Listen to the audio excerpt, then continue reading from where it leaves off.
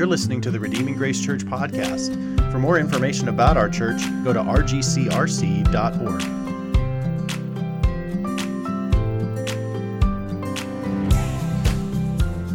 John chapter 8, verses 12 through 30. It'll be on the screen as we go through. But let's consider these verses.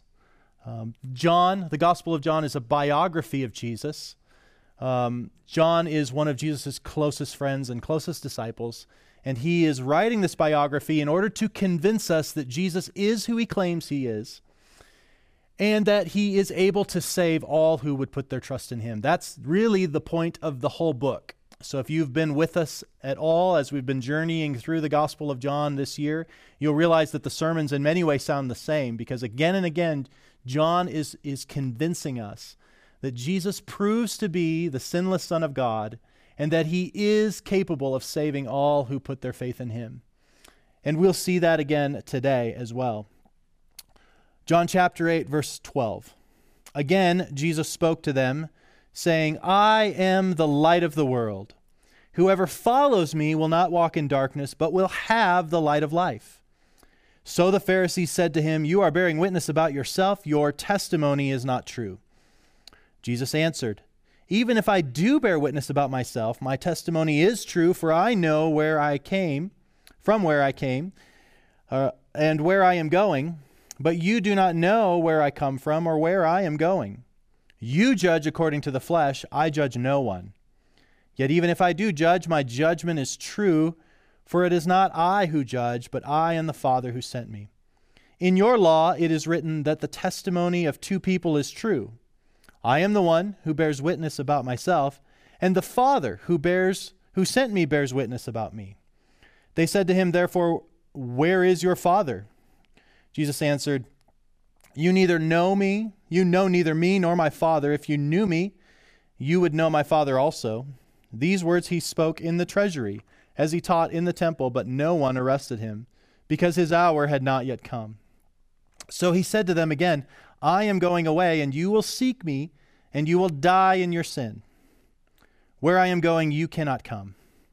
So the Jews said, Will he kill himself, since he says, Where I am going, you cannot come? He said to them, You are from below, I am from above. You are of this world, I am not of this world. I told you that you would die in your sins, for unless you believe that I am he, you will die in your sins. So Jesus said to him, Who are you? Jesus said to them, Just what I have been telling you from the beginning. I have much to say about you and much to judge, but he who sent me is true, and I declare to the world what I have heard from him. They did not understand that he had been speaking to them about the Father. So Jesus said to them, When you have lifted up the Son of Man, then you will know that I am he, and that I do nothing on my own authority, but speak just as the Father taught me. And he who sent me is with me. He has not left me alone, for I always do the things that are pleasing to him. As he was saying these things, many believed in him. Let's pray. God, we ask for you to open up your word to us. Lord, we know that every time that we read your word, you are speaking. We don't have to seek some sort of mystical voice. We don't have to try to find some secret knowledge. Lord, but you, in your word, you speak. And so, Lord, as we look at Jesus and consider what he tells us here, we pray that you would help us to understand. And not just to understand, but to believe and to take hold of all that you desire for us to have and to feel about you. We ask these things in your name. Amen. There are 4 things I want to show you in this passage. 4 truths, if you will, that Jesus himself unveils to us about our condition and about who he is. The first is this: Jesus is the light of the world. Jesus is the light of the world.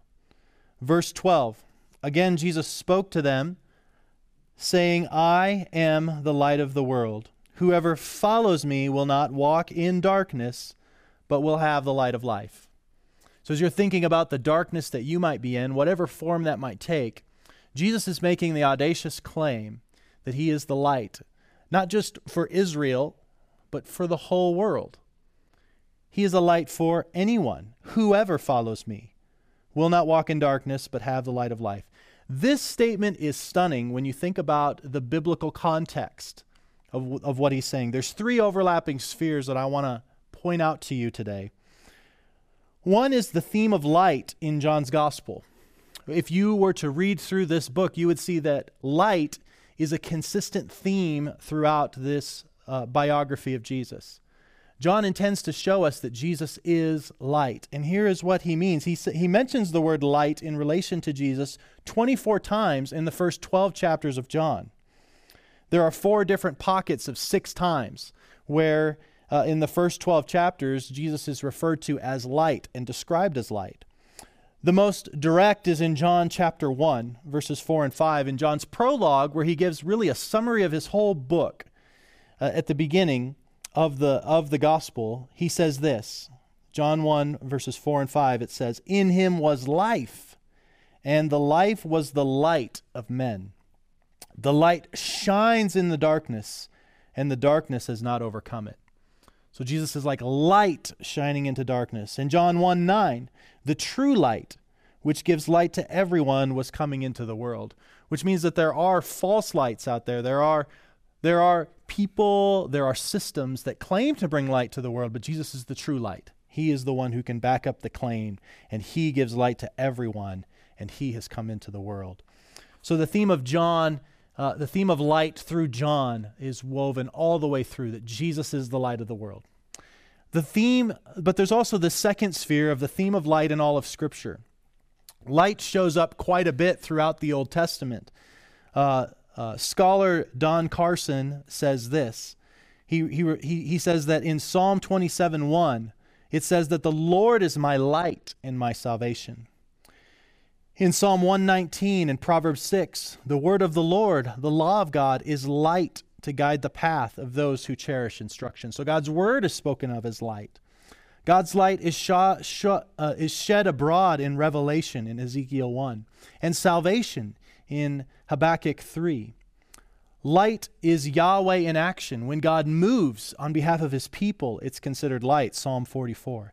Isaiah tells us that the servant of the Lord, the promised Messiah, was appointed as a light to the Gentiles, that he might bring God's salvation to the ends of the earth, Isaiah 49. And in the coming end of the age, in the new heavens and the new earth, there will be a time when the Lord himself will be a light for his people. That is promised in Isaiah chapter 60. And perhaps Zechariah 14 is especially significant. It talks about the promise of continual light on the last day.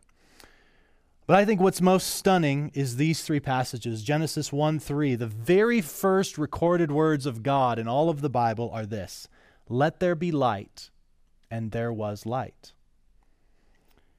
At the end of the Old Testament, the final words of God before Jesus comes: "But for you who fear my name, the Son of Righteousness shall rise with healing in his wings."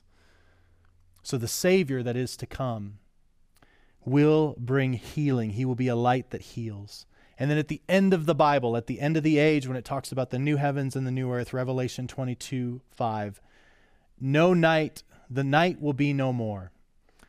They will need no light of lamp or sun, for the Lord God will be their light, and they will reign forever and ever. So from the very first page of the Bible to the very last page of the Bible, we have God speaking about light, bringing light, and being light.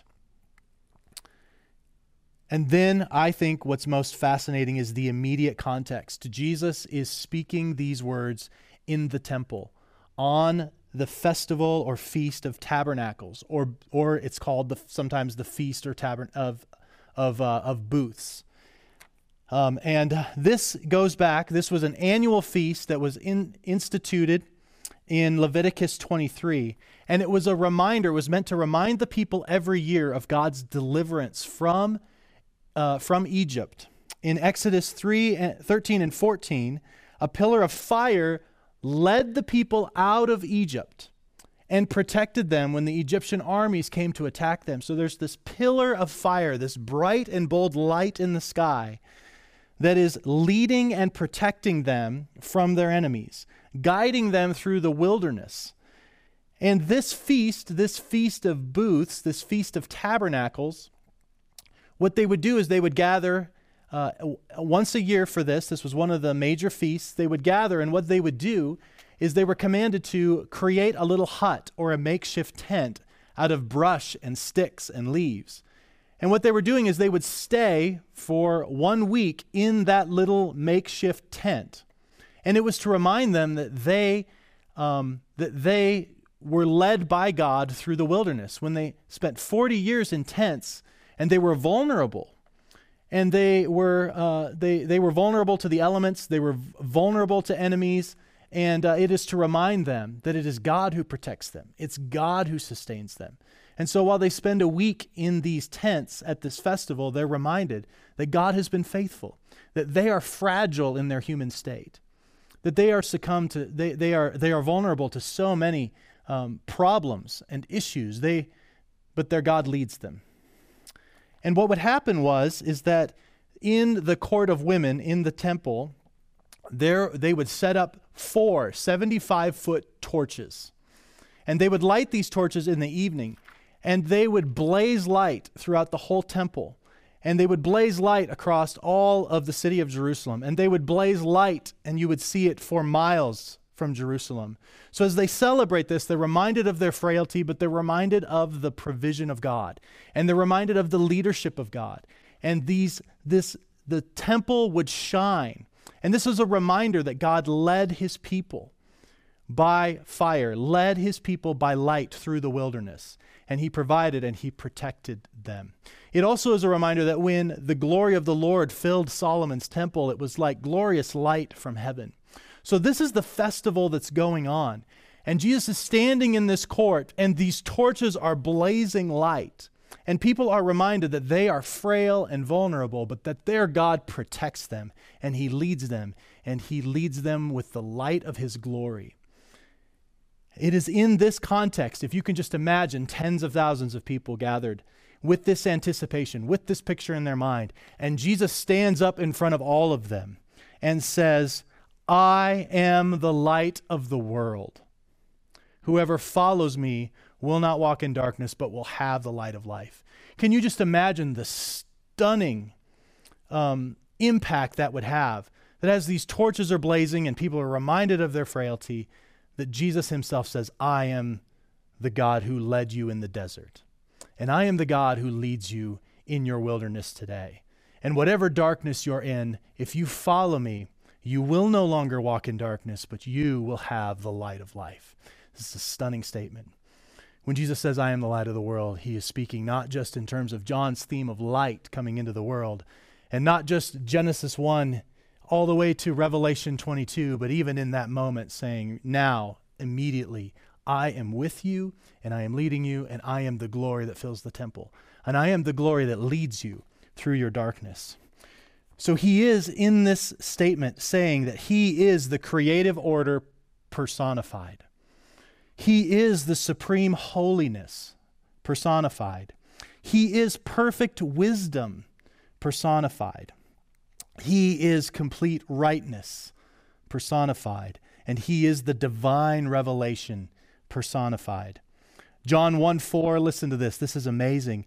And the Word became flesh and dwelt. The word there is tabernacle. He tabernacled among us. He lived in weak human flesh just like we did. He entered into the wilderness with his people. He tabernacled among us, and we have seen his glory. Glory as of the only Son of the Father, full of grace and truth. Jesus entered into our fragileness by becoming a human being, and yet he retained the divine light so that he could lead us, that he could guide us, that he could transform us.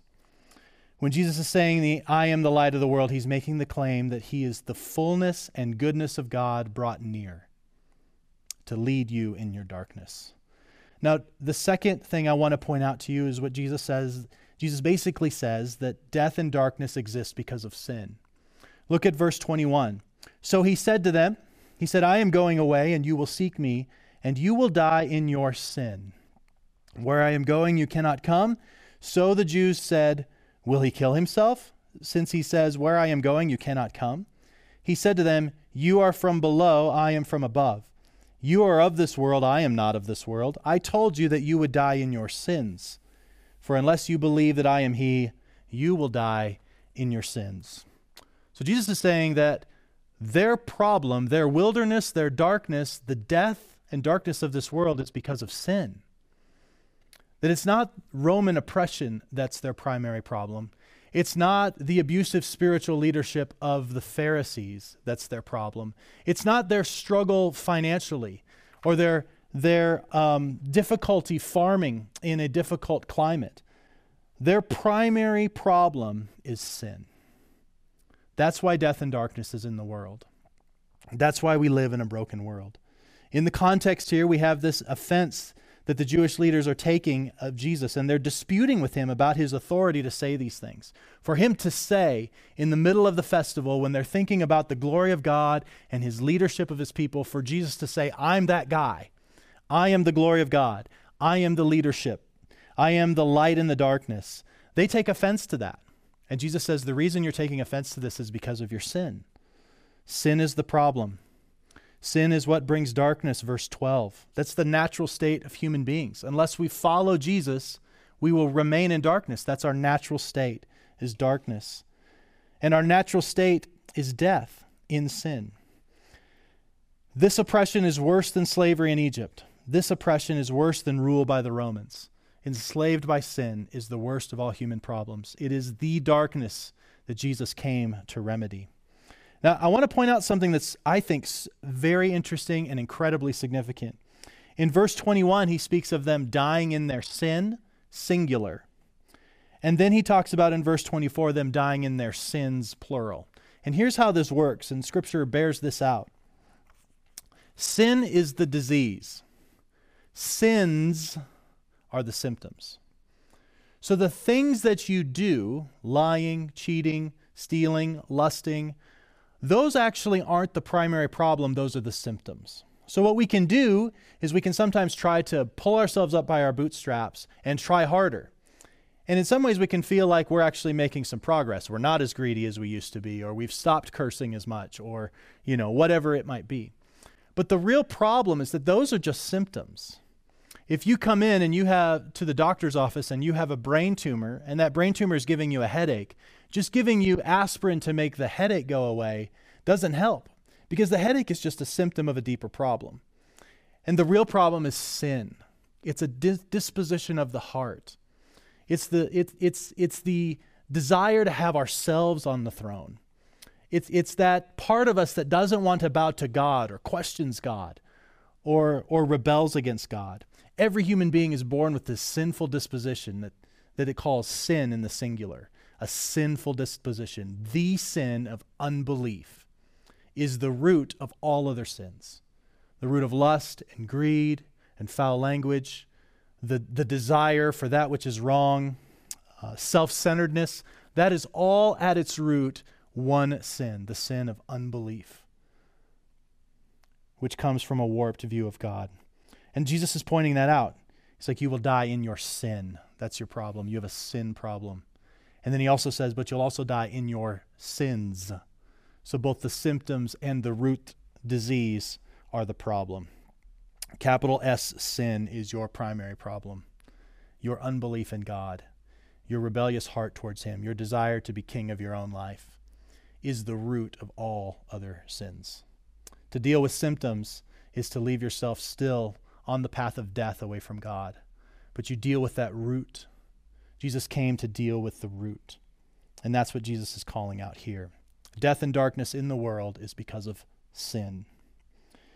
But Jesus makes a promise in verse 28. Jesus will make atonement for sin. Jesus said to them in verse 28, when you have lifted up the Son of Man, then you will know that I am he, and that I do nothing on my own authority, but speak just as the Father taught me. And he who sent me is with me. He has not left me alone, for I always do the things that are pleasing to him. Now, the phrase lifted up is very significant in the Gospel of John. It always means crucifixion. It sometimes has an additional meaning of not just crucifixion, but resurrection and ascension into heaven. So lifted up on the cross as the sin bearer, lifted up from the grave and resurrection, lifted up from the earth to return to his throne in heaven. John means all three of those, but primarily he means lifted up on the cross to be the cursed sin bearer. Jesus is saying, you will die in your sins unless I'm lifted up. The crucifixion of Jesus is essential to dealing with the heart problem of sin. Death and darkness cannot be overcome unless Jesus is lifted up in crucifixion. When you have lifted up the Son of Man, then you will know that I am he. And I do nothing of my own authority, but speak just as the Father has taught me. And I always do the things that are pleasing to him, which means that God planned the crucifixion of Jesus from the very beginning in order to deal with our death, atone for our sin, and bring us into light and life if we will follow him. Craig Keener, a scholar, says John 3 times refers to Jesus being lifted up. In one case, he compares the event to a serpent being lifted up in the wilderness, in John 3, to make eternal life available to everyone. In the second, Jesus declares that his adversaries will lift him up, which is what we're looking at here.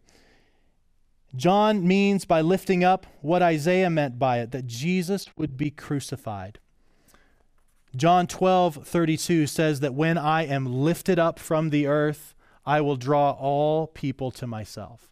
So it will be Christ crucified on the cross that will be how he deals with our darkness, how he deals with our sin, how he draws people into a right relationship with God, filling them with light and life. It will be because he will take on all of the darkness and death of our sin upon himself, and he will bury it in the grave, and he will rise in glory, and he will give light and life to all who will embrace him, who will follow him.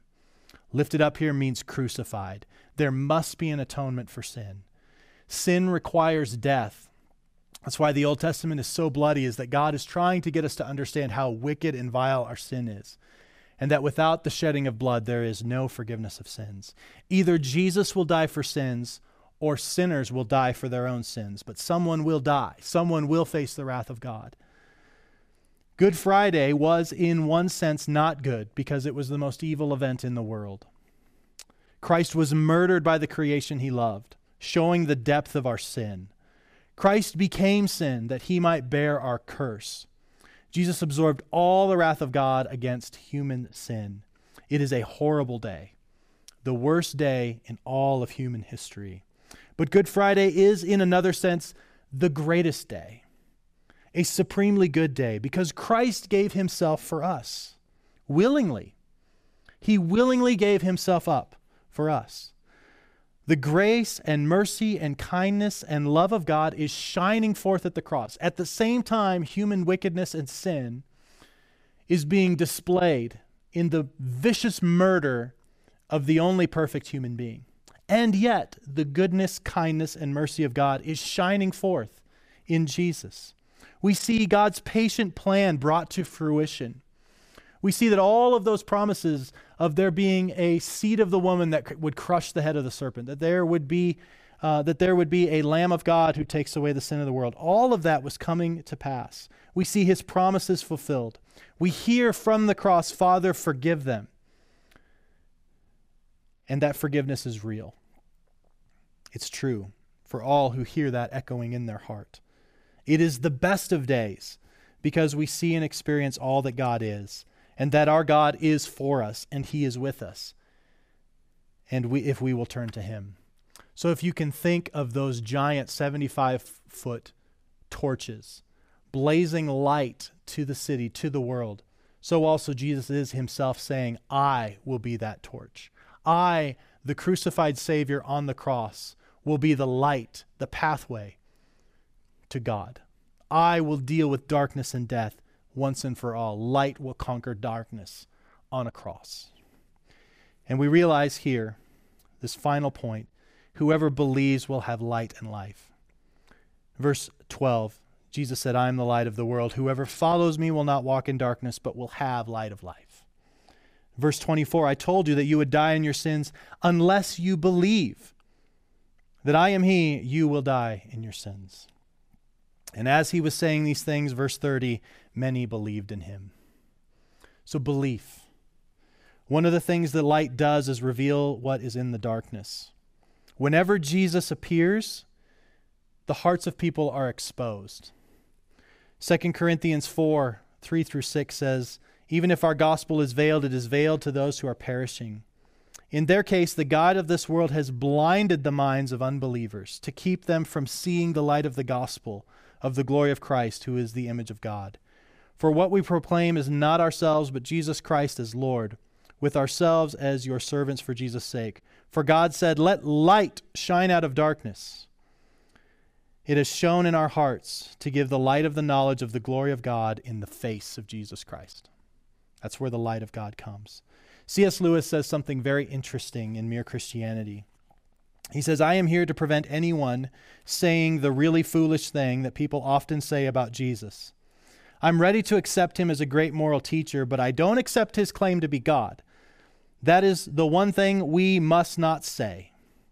A man who was merely a man and said the sort of things Jesus said would not be a great moral teacher. He would either be a lunatic on the level of a man who says he's a poached egg, or else he would be the devil of hell. You must make your choice. Either this man is and was the Son of God, or he is a madman, or something even worse. You can shut him up for a fool, you can spit at him and kill him as a demon, or you can fall at his feet and call him Lord and God. But let us not come with any patronizing nonsense about this being a great human teacher. Jesus has not left that open to us. He did not intend to. Now it seems to me obvious that he was either a lunatic or a fiend. And consequently, however strange or terrifying or unlikely it may seem, I have to accept the view that he was and is God. And we see all of those options coming up with Jesus. I want to show you 4 different responses to Jesus. This will pop up on the screen. There's 4 responses that we'll see in this passage and that you always see with Jesus. When Jesus comes, light is shown on the sinner, and the sinner is faced with their sin. And there's 4 responses you typically see when the message of Jesus, the person of Jesus, comes into play. One is to escape the light, to scurry into the familiar darkness of sin. You hear a rustling in your basement, and you go down and you flip on the light, and a rat runs off into the darkness, wants to hide from the light, does not want to be exposed. And so you see that. You see people who will want to avoid the gospel, who will want to avoid Jesus because they hate the blinding light of sin. They want to scurry into the familiar darkness of their sin. Another response is to eliminate the light, to try to silence, discredit Jesus, to make him less intense or convicting. And that's what we see the Pharisees doing, is they want to put Jesus to death. They want to silence this man. They do not want the light shining in their lives. They do not want to deal with the claims of Jesus. They do not want to deal with their sin. So they'll escape, or they'll try to eliminate the witness of the light. Another way that people deal with the exposure that comes from Jesus' light is to edit the light, to try to redefine Jesus in such a way that he's a little less convicting, that he doesn't come on quite as strongly, that to kind of dodge his words, selecting only what you like about Jesus, and then leaving or reinterpreting the things that you don't really feel very comfortable with. So that's another response that we see often, is to try to escape the light, just get away from it as much as possible, to eliminate and silence it, or to edit it in such a way that we make Jesus into our own image, or we make him a little bit gentler or kinder or a little more approving of us, or maybe in some way try to make Jesus just as a little bit better version of ourselves. That's one way to do that, but none of that light saves. Editing the light, eliminating the light, escaping the light is to remain in darkness. But there is a fourth, and that is to embrace the light, to own the reality of your sin, to confess that sin and come to Jesus in forgiveness and cleansing, to take Jesus for who he claims to be, to believe in him, and to step into the light, confessing your sin and embracing him as the Savior. In verse 30, we see that some do that. They embrace the light, they come to Jesus, they believe his claims, and they begin to follow him, and they themselves become light. That's what the Gospels tell us, is that Jesus will actually make us lights. You are the light of the world. We ourselves become full of light. There was a famous French philosopher named Louis Pascal, and he made what's called Pascal's wager. And here was how it went. He said, God is or God is not. Those are our two options. It's as if a coin was flipped and heads or tails will turn up. One is true, one is false. There are two options. Either God exists or he does not. And you must wager. Your life, in a sense, is a wager. You choose to reject God, you're taking a risk. You believe that there is a God, the God of the Bible, Jesus as the light of the world, then you're also making a wager. And he says, let's weigh the pros and cons of each wager. Let us estimate these two options. If there is no God, then it doesn't matter whether you believe or not. The end is the same. But if there is a God and you don't believe in him, the consequences are eternal separation from him. But if you do believe and there is a God, you will join him in heaven for eternity. So to embrace the idea that there is no God really makes no consequence whether you believe or not. But if he does, the consequences are huge. There is no downside to believing. There's only a downside to unbelief. And that's called Pascal's wager. So I wonder, what will you do? The light of Christ is now shining brightly. You now know. You're no longer in the dark. What will you make of Jesus? Will you escape him, running off into the familiar darkness of sin? Will you seek to eliminate his voice in your life? Will you try to edit him to give yourself a little more wiggle room, to make yourself not quite so bad? Or will you embrace him for who he claims to be and step forever into the light? Clearly, if you are not a Christian, you need to think deeply about whether or not you will repent and believe the gospel. And even if you are a Christian, how do you respond to his call to walk in the light, to continue to embrace him?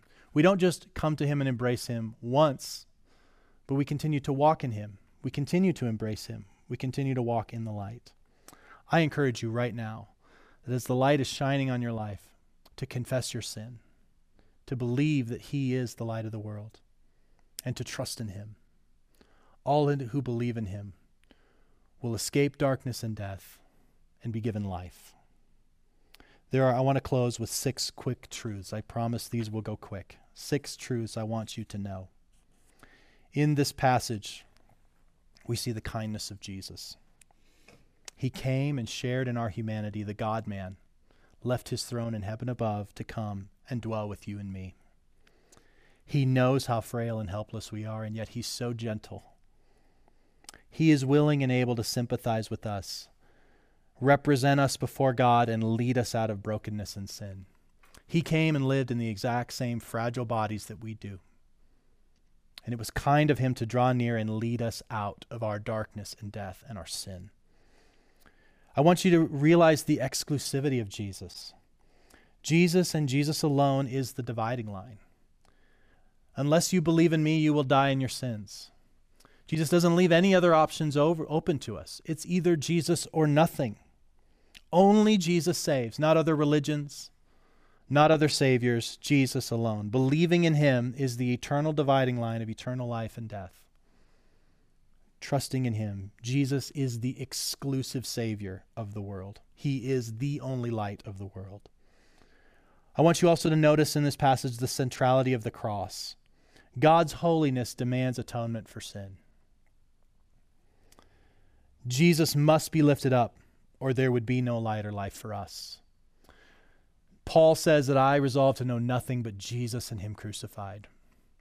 Jesus' atonement on the cross was necessary to save you, to bring you into right relationship with God and deal with your sin. I want you also to notice the eternal plan of God. The cross was not an accident. Jesus didn't get caught in the crossfire. It wasn't a plan B and God tried to kind of clean up after the fact. It was promised from eternity past that this would be the plan of God. God saw fit to enter into suffering himself, to bear human sin himself, and to bring us into his glorious grace. The eternal plan of God, it was planned and executed perfectly to bring sinners into his fellowship. And the importance of belief alone. Notice that Jesus says, he who believes will have the light of life. Not he who believes plus lives a good life. Not he who believes plus keeps the law. Not he who believes and stops cussing. He doesn't say those things. It's not belief plus something else. It's not Jesus plus law or works. It's Jesus plus nothing that equals everything. And Jesus plus anything is nothing, nullifies him. He is the sufficient Savior, and belief in him alone is sufficient. And lastly, I want you to see the transformation of grace. That when you receive Jesus by grace, you're changed. True belief in him means that we will no longer walk in darkness. We no longer will walk in the darkness and despair of emotional darkness. We will no longer live in the darkness of ignorance. We know where we're going. We know God's plan. We have hope. And most importantly, we no longer walk in the darkness of evil because our sin has been dealt with. And we now have new hearts and are filled with his Spirit. And so we begin to have hope and humility and walk in holiness. He transforms us. Those who follow him will no longer walk in darkness. True belief in grace results in following Jesus. Following means walking with him, meaning walking in the light, not in the darkness, seeking to please him, glorify him, make much of him. Your defining identity is no longer sin, but Christ. Friends, don't die in your sin. Believe on the Lord Jesus Christ now and take hold of light and life now. That's our hope in the midst of COVID-19 pandemic, because that's not the worst enemy in the world. The worst enemy in the world is our own sin. But God is the light of the world. Christ is the light of the world, and he'll lead us not just out of sin and darkness, but he'll lead us out of this world. He'll lead us through the difficulties that we face. Walk in the one who brings life and order. Walk in the one who is supreme holiness. Walk in the one who's perfect wisdom. Walk in the one who is your perfect righteousness. Walk in the one who is the divine revelation. Don't escape the light. Don't eliminate the light. Don't edit the light. Embrace the light. Look to Christ on the cross and live. Believe in him and follow. Trust and enjoy him. And keep doing so forever. Let's pray. God, we thank you for these good words, that Jesus is the light of the world, not just for the Jewish people, but for all people, and that whoever believes in him will not walk in darkness, but have the light of life. God, whatever our area of darkness is, it pales in comparison to the darkness of our sin. And we thank you that you entered darkness, that you experienced darkness, that you conquered darkness, and now we can live in the light of life. Lord, I pray that anyone who's hearing these words now would be in awe of you and would trust in you with their whole heart and their whole life. God, we thank you for these words. Help us to believe them. In Jesus' name, amen.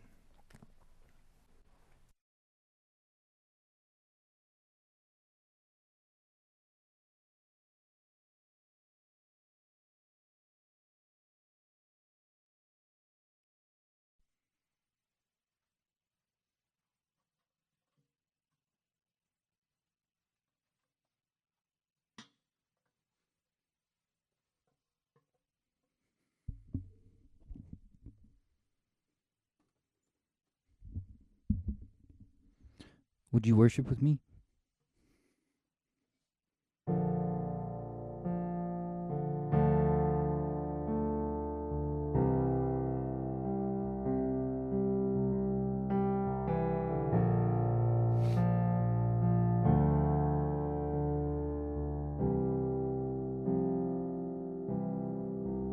You give life, you are love. You bring light into the darkness. You give hope. You restore every heart that is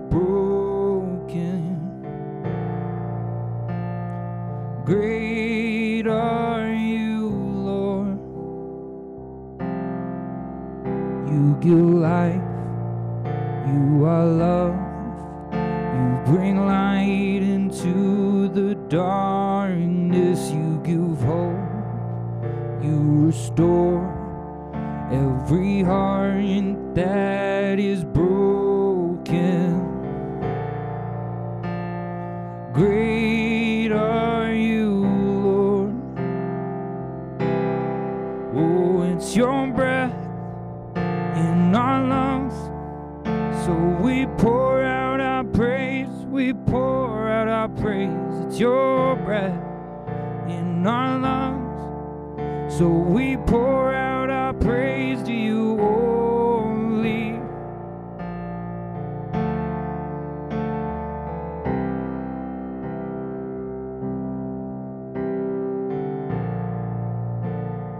Great are you, Lord.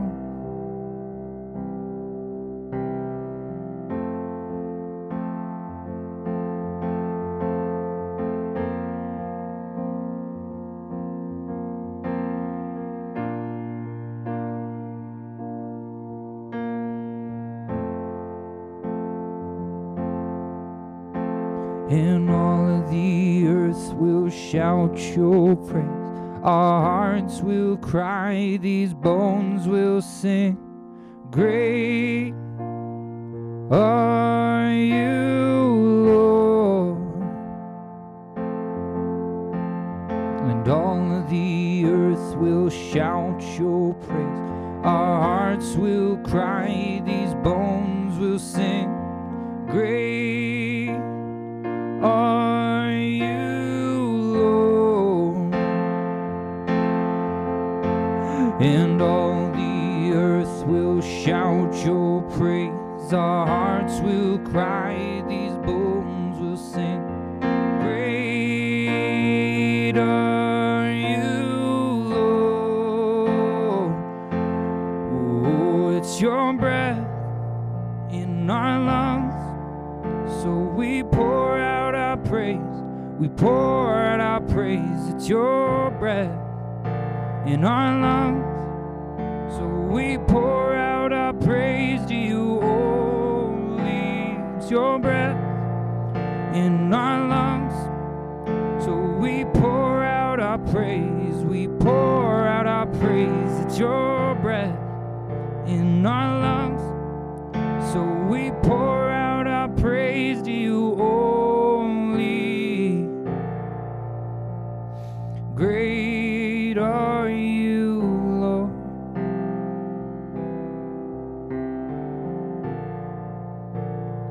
Great are you, Lord.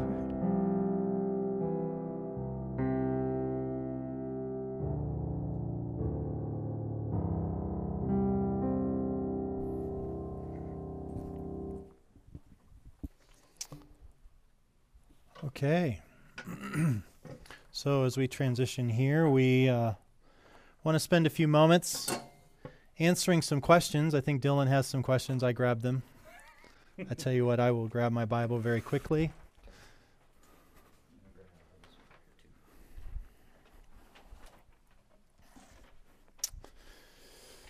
Yeah, thanks for hanging in there with us as we are not super professional, but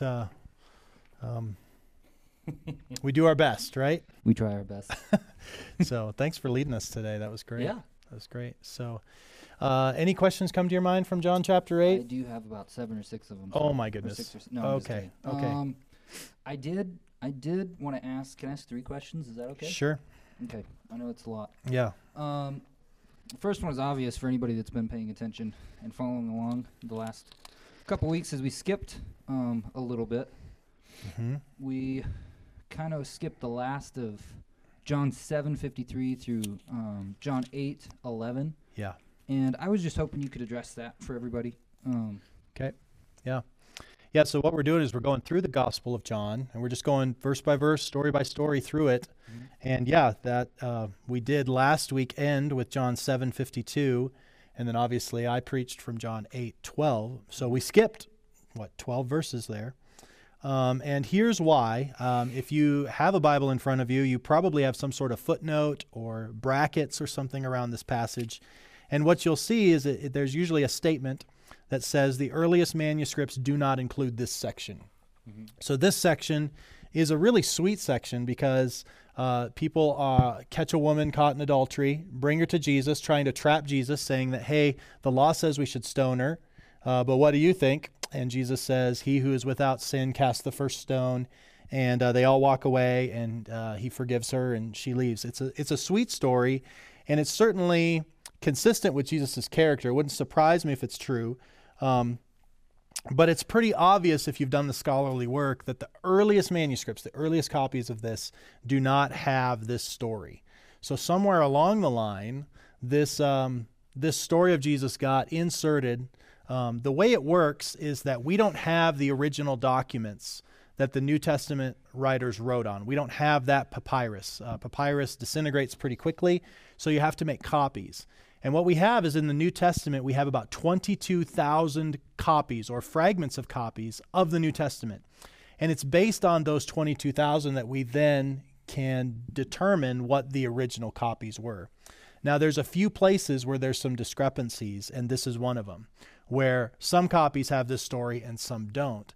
And those that date earliest don't have them. So the closest to the source, if you were playing the game of telephone, for instance, mm-hmm. and you were about the 10th person down and all of a sudden something was different than what the third person said, you would guess the third person's probably more accurate than the 10th person. And that's the idea, is that this then shows up in copies about the 10th century. So the 900 years after it was originally written. The earliest ones don't have it. Another reason why I don't think it was part of the original is that this section has a vocabulary that's completely different in the Greek from the rest of John.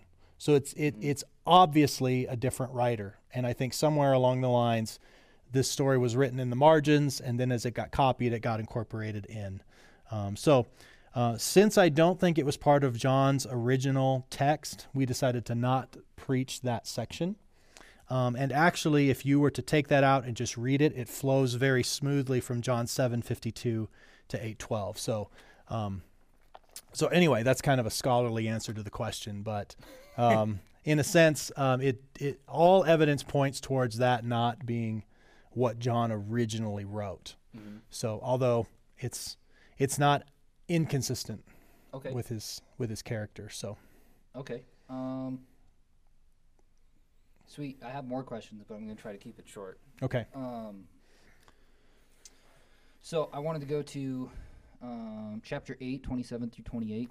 Okay. And could you just read that verse real quick? Yes. 8, 27 and 28. Yeah. They did not understand that he had been speaking to them about the Father. So Jesus said to them, when you have lifted up the Son of Man, then you will know that I am he, and that I do nothing on my own authority, but speak just as the Father taught me. Okay. I just wanted to ask you about what does he mean by lifted up? Okay. I mentioned it in the message, but it talks about this is a phrase John uses 3 different times. One is in John chapter 3, where he's talking to Nicodemus, and he says, chapter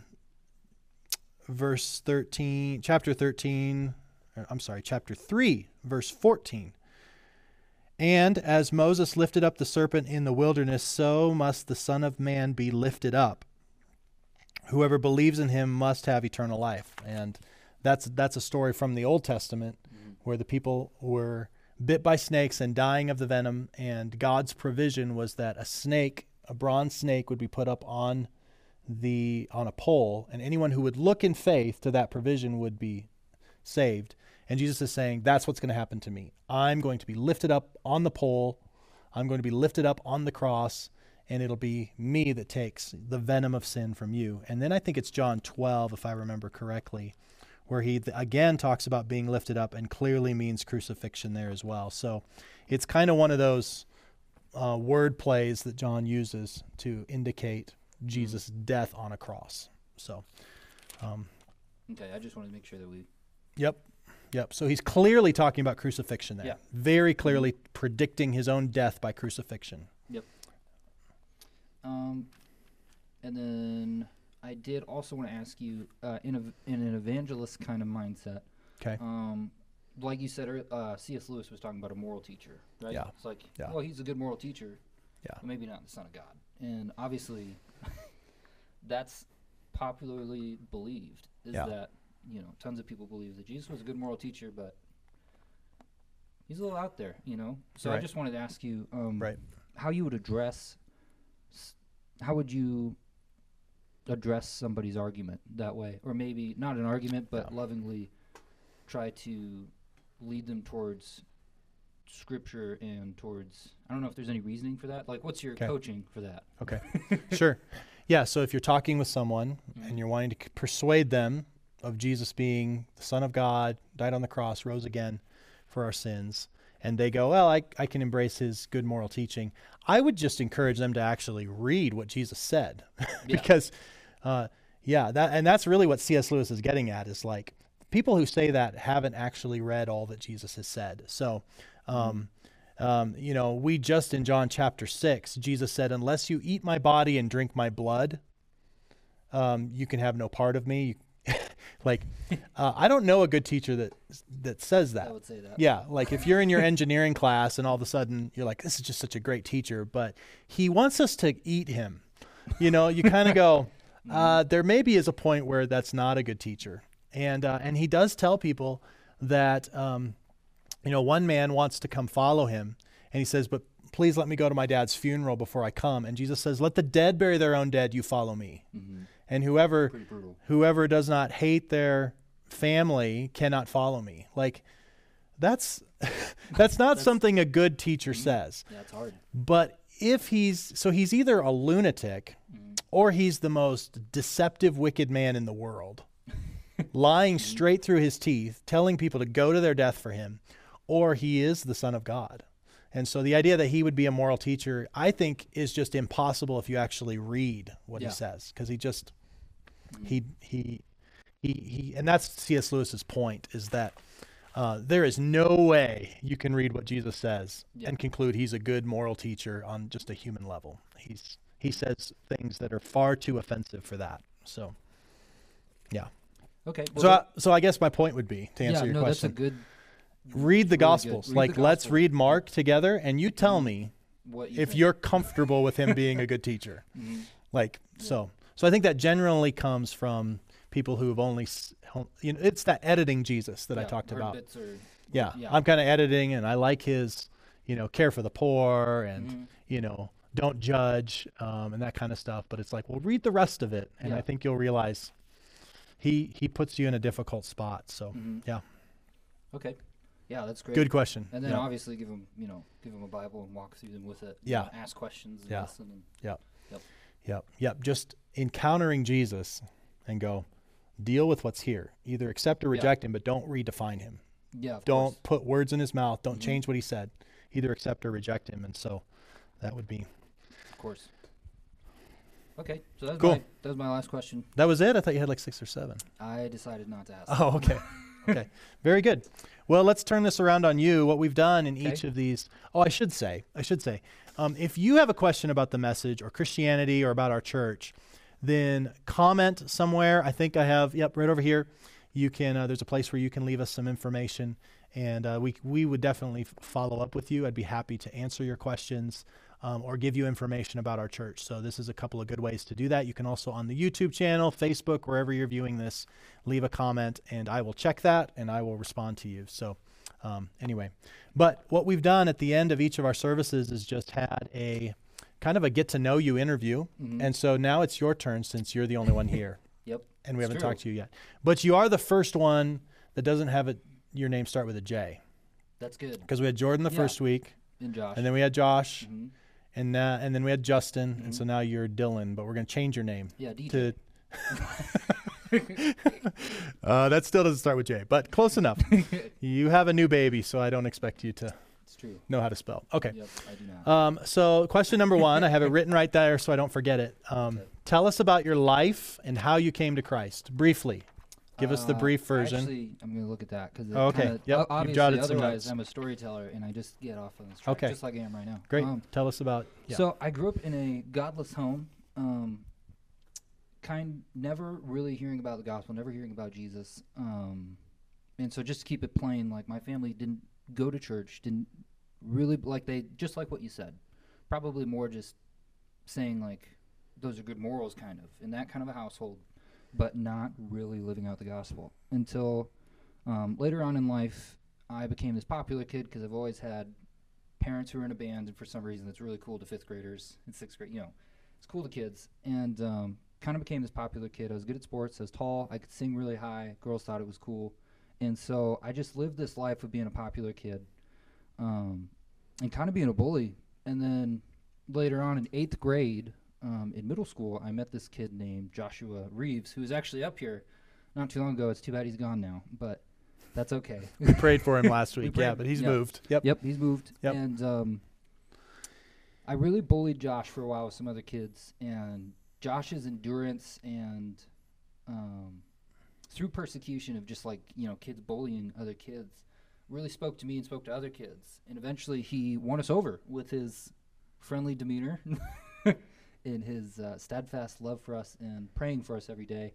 There's tons of stories there. But eventually it leads to this point where me and Josh are going to church together back when Pastor Paul was here and you weren't here yet. And I liked it because there was dodgeball and free food, and every kid loves those two things. So I end up coming here, and then Josh gets a job here, and he's immediately like, we're going to Nebraska. We're going to Lincoln, and we're going to go to the Data Share Conference. And we go there. I get converted, which is a crazy story, but it's not like right away that I realize everything, because obviously I haven't been paying attention to youth group at all, not to offend you or Paul. But it's really... it was really like that was the start of the journey. Like, God is real. I believe in him, but I don't know anything about him. So I come back and start to walk with Christ and go to church, even though I fell asleep a couple times, and just start to learn about who Jesus really is, who I really am, how deep my sin is, and come to just walk in faith with Christ and build a relationship. And now I know him, and I still know him. That's great. That's great. And there's tons of other stories after that if you would ever like to talk about it. But for the sake of time, he changed my whole family and my whole life and just who I am now. So I'm not a bully anymore. I'm quite a nice guy. And very humble. That is my very humble. No, I'm still a sinner. Yeah, praise God. So just a gracious Christian befriending you, kind of putting up with your mistreatment of him and continuing to show the love of Jesus drew you to the point of, and then God's church and the gospel totally changed your life. Amen. Praise God. That's awesome. So tell us about your wife and your newborn son, how you guys met. It is, just tell us about your family. My family. Well, this is good. We're both a little tired. Theodore Wesley Hansen is his name. And he's absolutely a diamond and really cute. And he goes to the bathroom a lot, which is okay because I'm learning how to change diapers for the very first time. But it's good for me. And I don't really have anything else besides that. He's a baby. He does baby things. And then Alyssa and I met actually August 7th, 2017. We sat down for our first date in Perkins. And we kind of met at church. And then we go to Perkins, and it was supposed to be like an hour or two, and we ended up talking for 4 hours, just sharing our testimonies and talking about what Christ has done. And it was just this immediate kind of deeper friendship than just somebody I met from church or somebody I went to cross conference with. Was just this immediate, deepening of a bond. And it just kept carrying on through there, and it was just like, God, if she's not the one, just throw me a red flag, I don't know, and so I just kept pursuing her, and God kept pushing me, and things kept happening, and then we got married, and now it's been almost a year now. It's been 10 months, and we have Theodore, and that's life so far. So married 10 months, but have a baby already. But have a baby, yes. Wow. Yeah.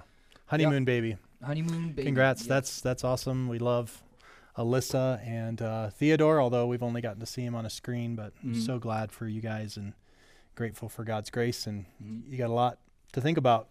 Lots to think about. Yeah. Yep. That's a lot of transitions in less than a year. So, but you're handling it great. And then the last question is, tell us about your calling, how you're moving towards that. What is that looking like in terms of service in God's kingdom? Yeah. I think my calling's changed quite a bit over the years. Like, at first it was obviously when you're just a Christian, you're just like trying to figure things out, like what's going on, just like a baby, just like Theodore right now, doesn't know what's happening. And figuring things out and realizing eventually, I want to do ministry somehow. I want to serve God in his church in vocational ministry. I don't know if that means teaching or worship leading. I don't know if that means just humbly serving. And that's kind of changed and been challenged over the years, over and over and over again. And really, I think it's come to this point in the last 4 or 5 months to just be where I am right now and to really just focus on my relationship with him, and what comes, and to focus my ministry on my family and my time and my effort on my family. And with Theodore now, and obviously he doesn't understand everything English, but Sure.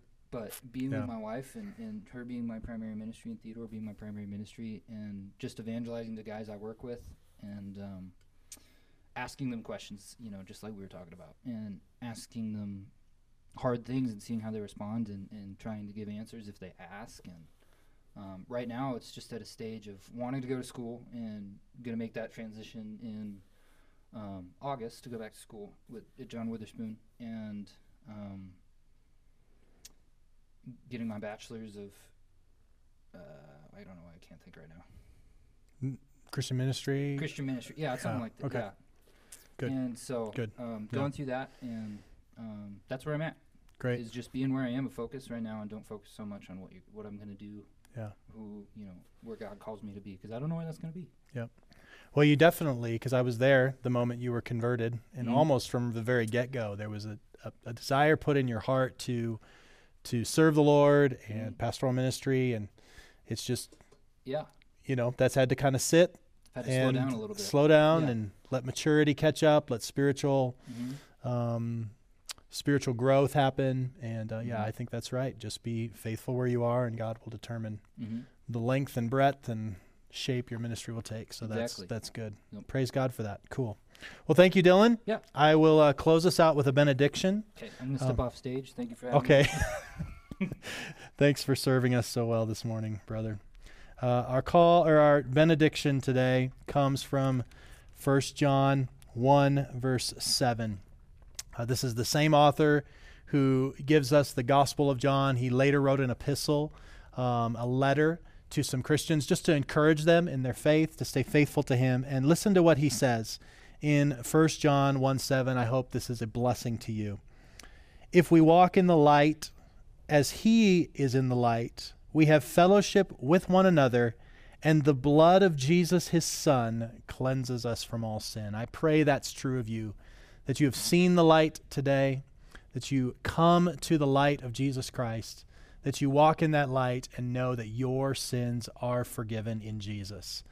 So whatever darkness you may be in, whatever death you might be facing, you have a Jesus who is with you, who has triumphed over all of those things, and will sustain you and protect you and keep you through them all. So God bless you, and thanks for joining us. I hope you have a great Easter morning.